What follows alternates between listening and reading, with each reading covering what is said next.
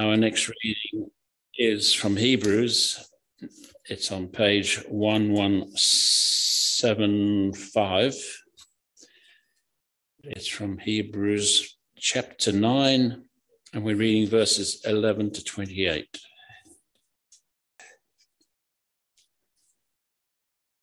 When Christ came as high priest of the good things that are already here, he went through the greater and more perfect tabernacle that is not man-made, that is to say, not a part of this creation. He did not enter by means of the blood of goats and calves, but he entered the most holy place once for all by his own blood, having obtained eternal redemption. The blood of goats and bulls and the ashes of a heifer sprinkled on those who are ceremonially unclean sanctify them so that they are outwardly clean. How much more then will the blood of Christ, who through the eternal Spirit offered himself unblemished to God, cleanse our consciences from acts that lead to death, so that we may serve the living God?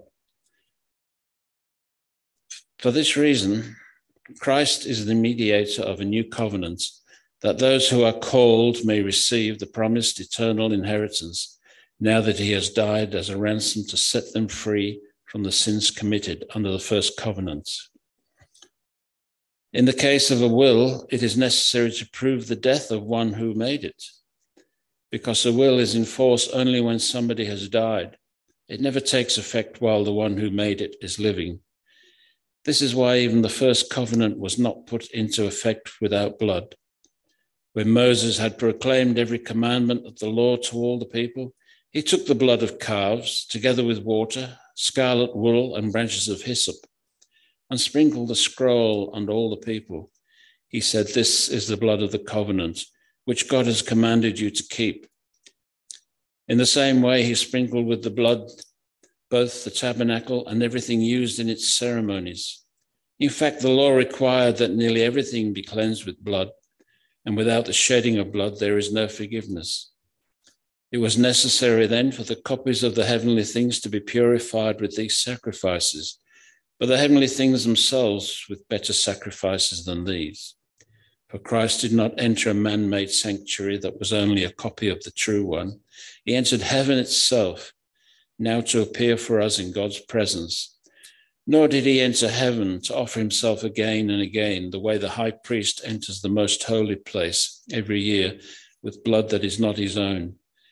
Then Christ would have had to suffer many times since the creation of the world, but now he has appeared once for all at the end of the ages to do away with sin by the sacrifice of himself. Just as man is destined to die once and after that to face judgment, so Christ was sacrificed once to take away the sins of many people. And he will appear a second time, not to bear sin, but to bring salvation to those who are waiting for him. This is the word of the Lord. Thanks, Bill. Good morning.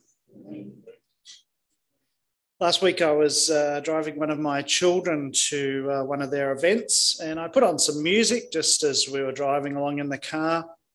Music from all the way back in the olden days of the 1980s through to about the year 2000. More than a lifetime ago for my kids. And we'd only heard about two bars when I was told, that's old, turn it off. And I think the underlying message there was, why would we want to listen to that? It's old, it's no good, its time is over. Either that or I just have really bad taste in music. I'm not sure.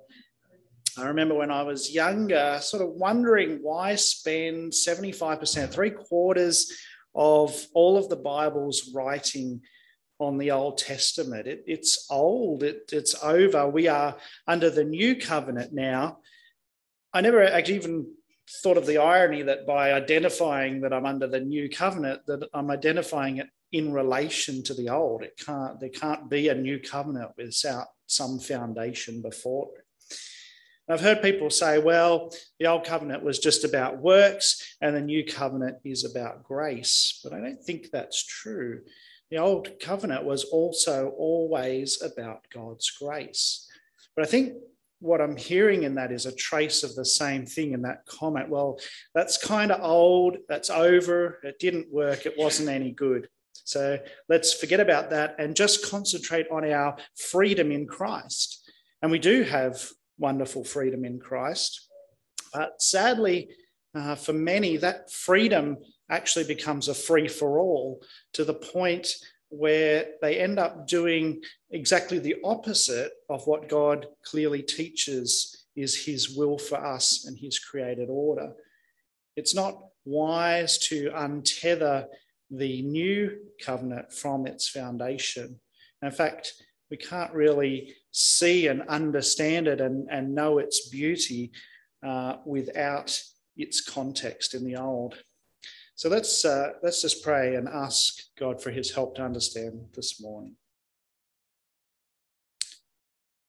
Father, we thank you for your word, that it is both wonderfully complex and beautifully simple. Help us to understand the richness of your plan of salvation. I pray that what I say this morning is true and honouring to you. In Jesus' name, amen. In the chapters leading up to this, the writer of the Hebrews has been talking about a better covenant and a better priesthood.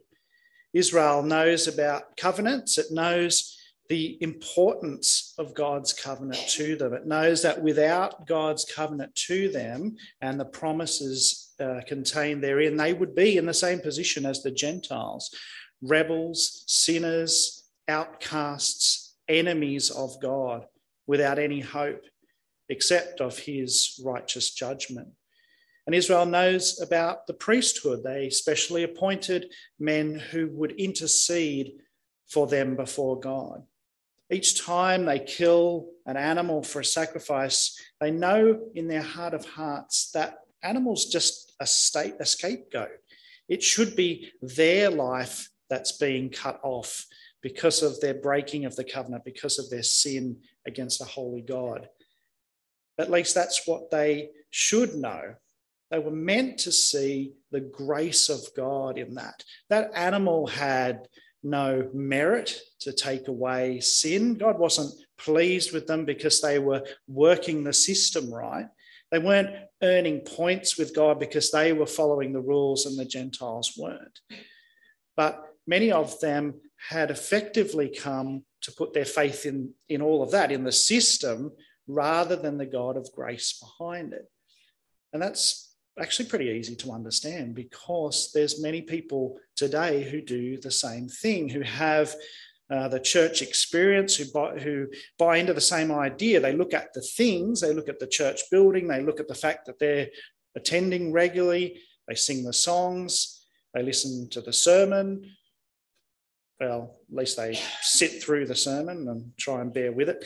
They participate in the sacraments. They give their money in the offering. They're doing all the right stuff. But there's a problem when our faith is focused on the stuff and not looking behind the reality of it, the actively trusting in the grace and mercy of God. So the writer of the Hebrews tells them we have a new high priest, but he's totally different to any priest that ever came before. He doesn't enter the physical tabernacle, the temple building. He doesn't have actual animals to kill. He doesn't do offerings again and again like all the other priests do. So what does he do? Instead of going into a building to intercede for his people, he goes directly to the spiritual reality of what that building represents. We get just to skip to verse 23 for a minute, we get a key word to understand all this. It was necessary then for the copies of the heavenly things to be purified with these sacrifices, but the heavenly things themselves with better sacrifices. The key word there is copies. Now, since Keith's away, I think I can get away with this. I'm going to do what he does often in the sermon and say, I don't really like that word, copies. When you think of a copy, I think of, the photocopier out in the hall. You put your image on, press the button, and it comes out pretty much exactly the same. It's an identical copy, maybe just the quality is not quite as good. But the idea behind this word is a figure of, a representation, an imitation. Back in Hebrews 8, it's used along with the word shadow. These things, the temple building, the priests, the animals, the sacrifices, they aren't the thing. They are a shadowy representation of the real thing. They were never meant to be thought of as God's complete plan to deal with sin. They're just pointing to God's way of dealing with sin. In chapter 8, these things are called obsolete and outdated. They stood as a placeholder till the right time for Christ to come. How were people in the Old Testament times saved? Have you ever had someone ask you that? They didn't have Jesus. They didn't have the new covenant. So how did it work? Back in our first reading in Psalm 40, it says, "Sacrifice and offering you did not desire. Burnt offerings and sin offerings you did not require." It was never truly about those things in itself, even in the Old Covenant. When someone asks you how people were saved in Old Testament times, the answer is actually pretty simple. They were saved in the same way we are, the same way that every child of God has ever been saved since the start with Adam and Eve, by God's grace through faith. Anyone that you're ever going to bump into in heaven, it's going to be great. But when you ask them, how are you saved? It's going to be the same story. Ultimately, it is by God's grace through faith.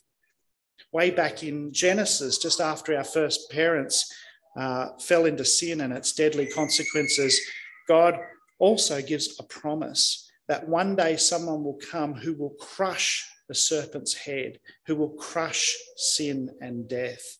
It's just a tiny spark in that verse, a tiny first glimpse of God's coming salvation. By the time we get to Abraham, the promise is being spelled out more clearly as the shadowy form starts to take place. Abraham didn't know all the details. He didn't get to live to see the Messiah, but he had the promise.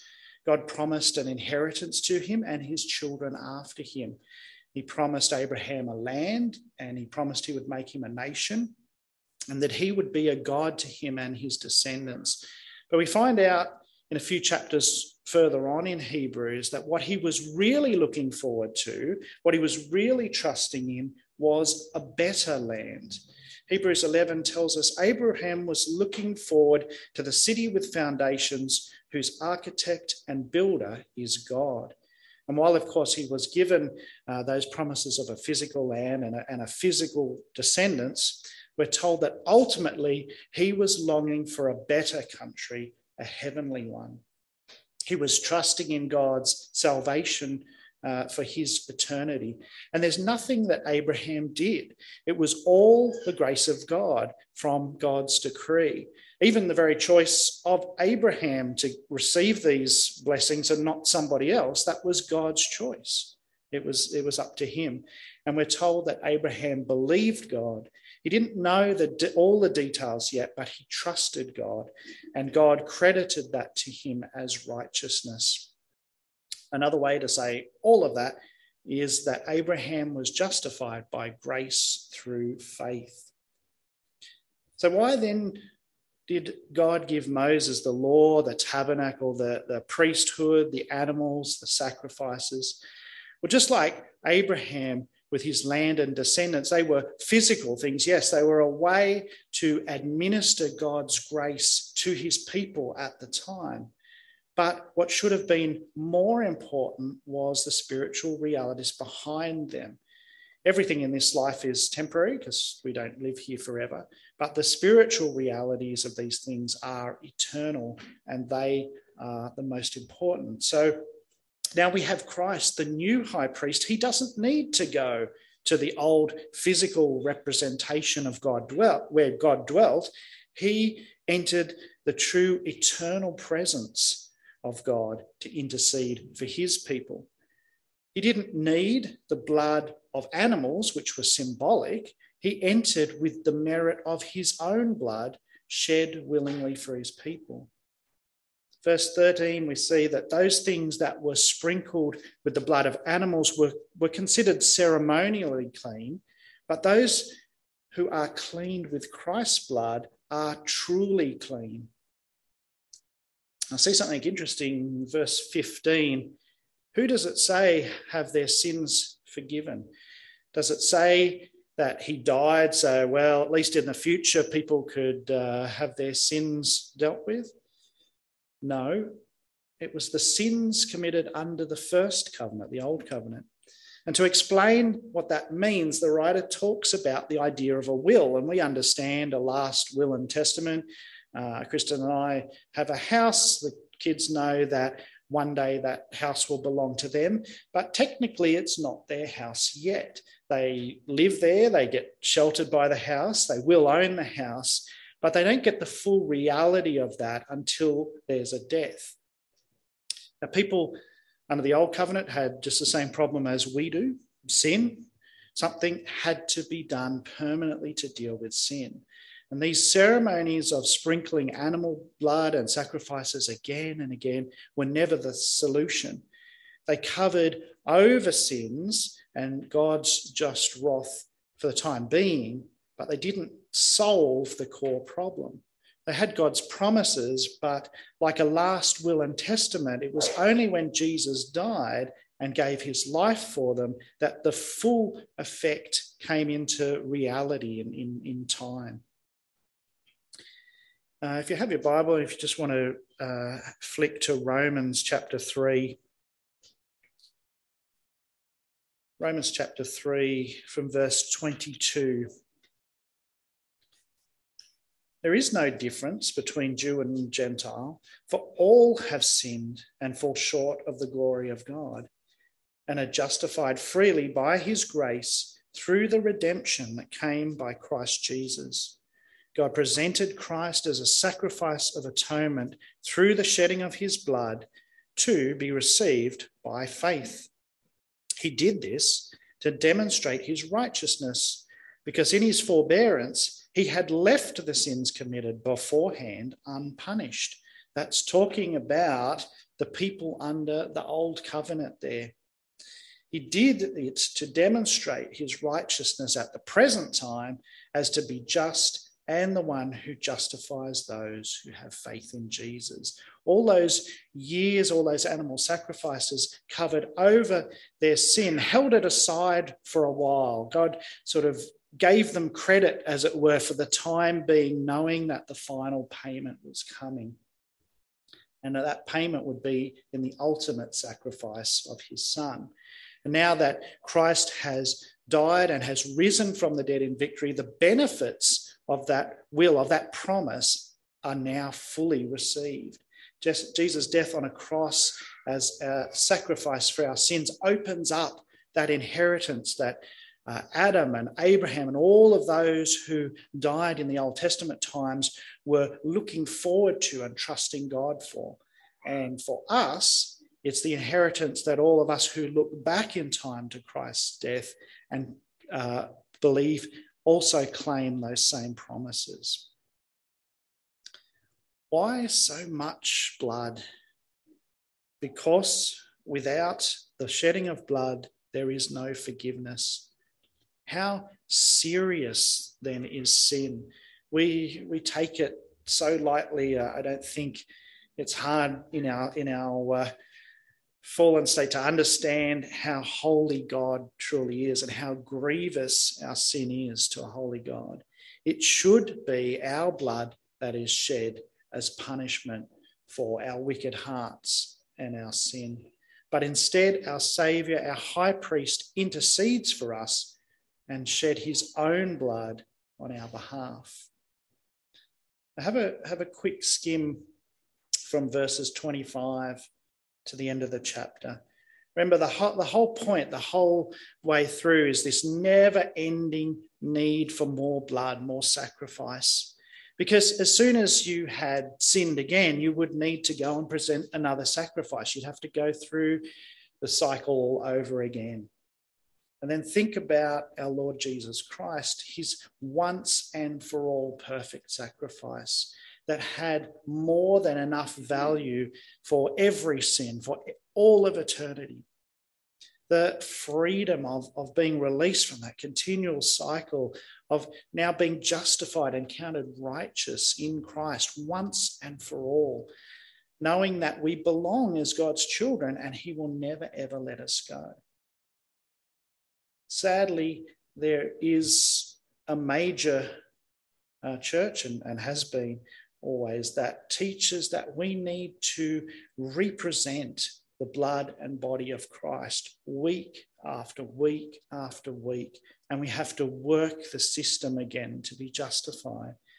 And honestly, that grieves me. I'm kind of torn half the time between anger and half between sorrow. How could they presume to take the body and blood of our Lord Jesus and think you can go in the same way and present him again and again to cover your sins? It's a rejection of the clear teaching here in this passage and throughout Scripture, the once and for all perfect sacrifice of Christ. And it's a turning back to the old. And I'm also sad they don't see it. Christ has done it all, once and for all. What a wonderful inheritance we now have. The full reality of that promise has always come only by God's grace alone, through faith alone, because of Jesus Christ alone.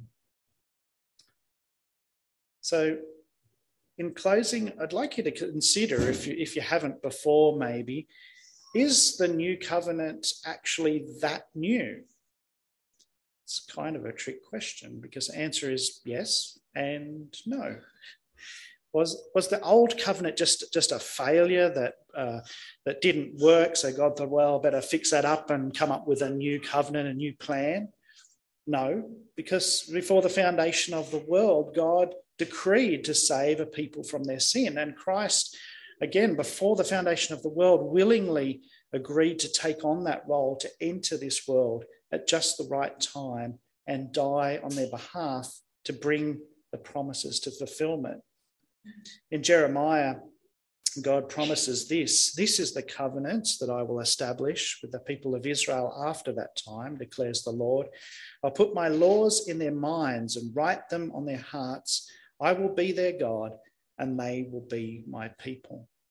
It's the same promise that God gave to Abraham. It's even strikingly similar. The last two lines there, I believe, we're meant to think of God's covenant with Abraham, that he would be a God to Abraham and his children. It's the same grace, the same promise, but now it's even better because instead of being burdened by God's law because of our sin, the law is now in our hearts because we're alive in Christ. So in other words, we don't have this list of laws to follow in order to try and be righteous. We're justified by grace through faith in Christ and counted as righteousness, as righteous. But now that we're cleansed, we want to follow God's written direction for our lives because we long to be holy like him and to please him and show our gratitude for who he is and how he's saved us. So the new covenant is new, but it's not a completely new idea. And rather than doing away with God's moral law, it should actually change God's law from a burden to something that we love and desire to keep in our hearts. If we try and throw out that first 3/4 of our Bible, like sadly I see many Christians and churches trying to do today, and say, well, that was old and that's irrelevant and that doesn't apply to me anymore. And because of my freedom in Christ, I can just make up my own morality. We're going to end up in a very, very dangerous situation. I think the best way to think about the old and new covenant is summed up in the chapter before, in Hebrews 8 to verse 6. The covenant of which Christ is mediator is superior to the old one, since the new covenant is established on better promises. There was always only one way, but now we have the better, full and completed work of Christ on our behalf by grace alone, through faith alone, in Christ alone. Let's pray. Father, we thank you that since before the foundation of the world, it pleased you to choose a people for yourself that you would save from their sins, and who will enter the better heavenly land for eternity with you. We thank you that you did not leave us in our sin, but redeemed us by the blood of Christ, who intercedes for us as our high priest. Father, we pray that we'll not abandon your moral law and its requirements for holy living because we live under the new covenant, but rather that it would motivate us an even greater desire to submit ourselves to you and to be changed by your grace, to be conformed to the image of your Son, Jesus Christ, in whose name we pray this morning. Amen.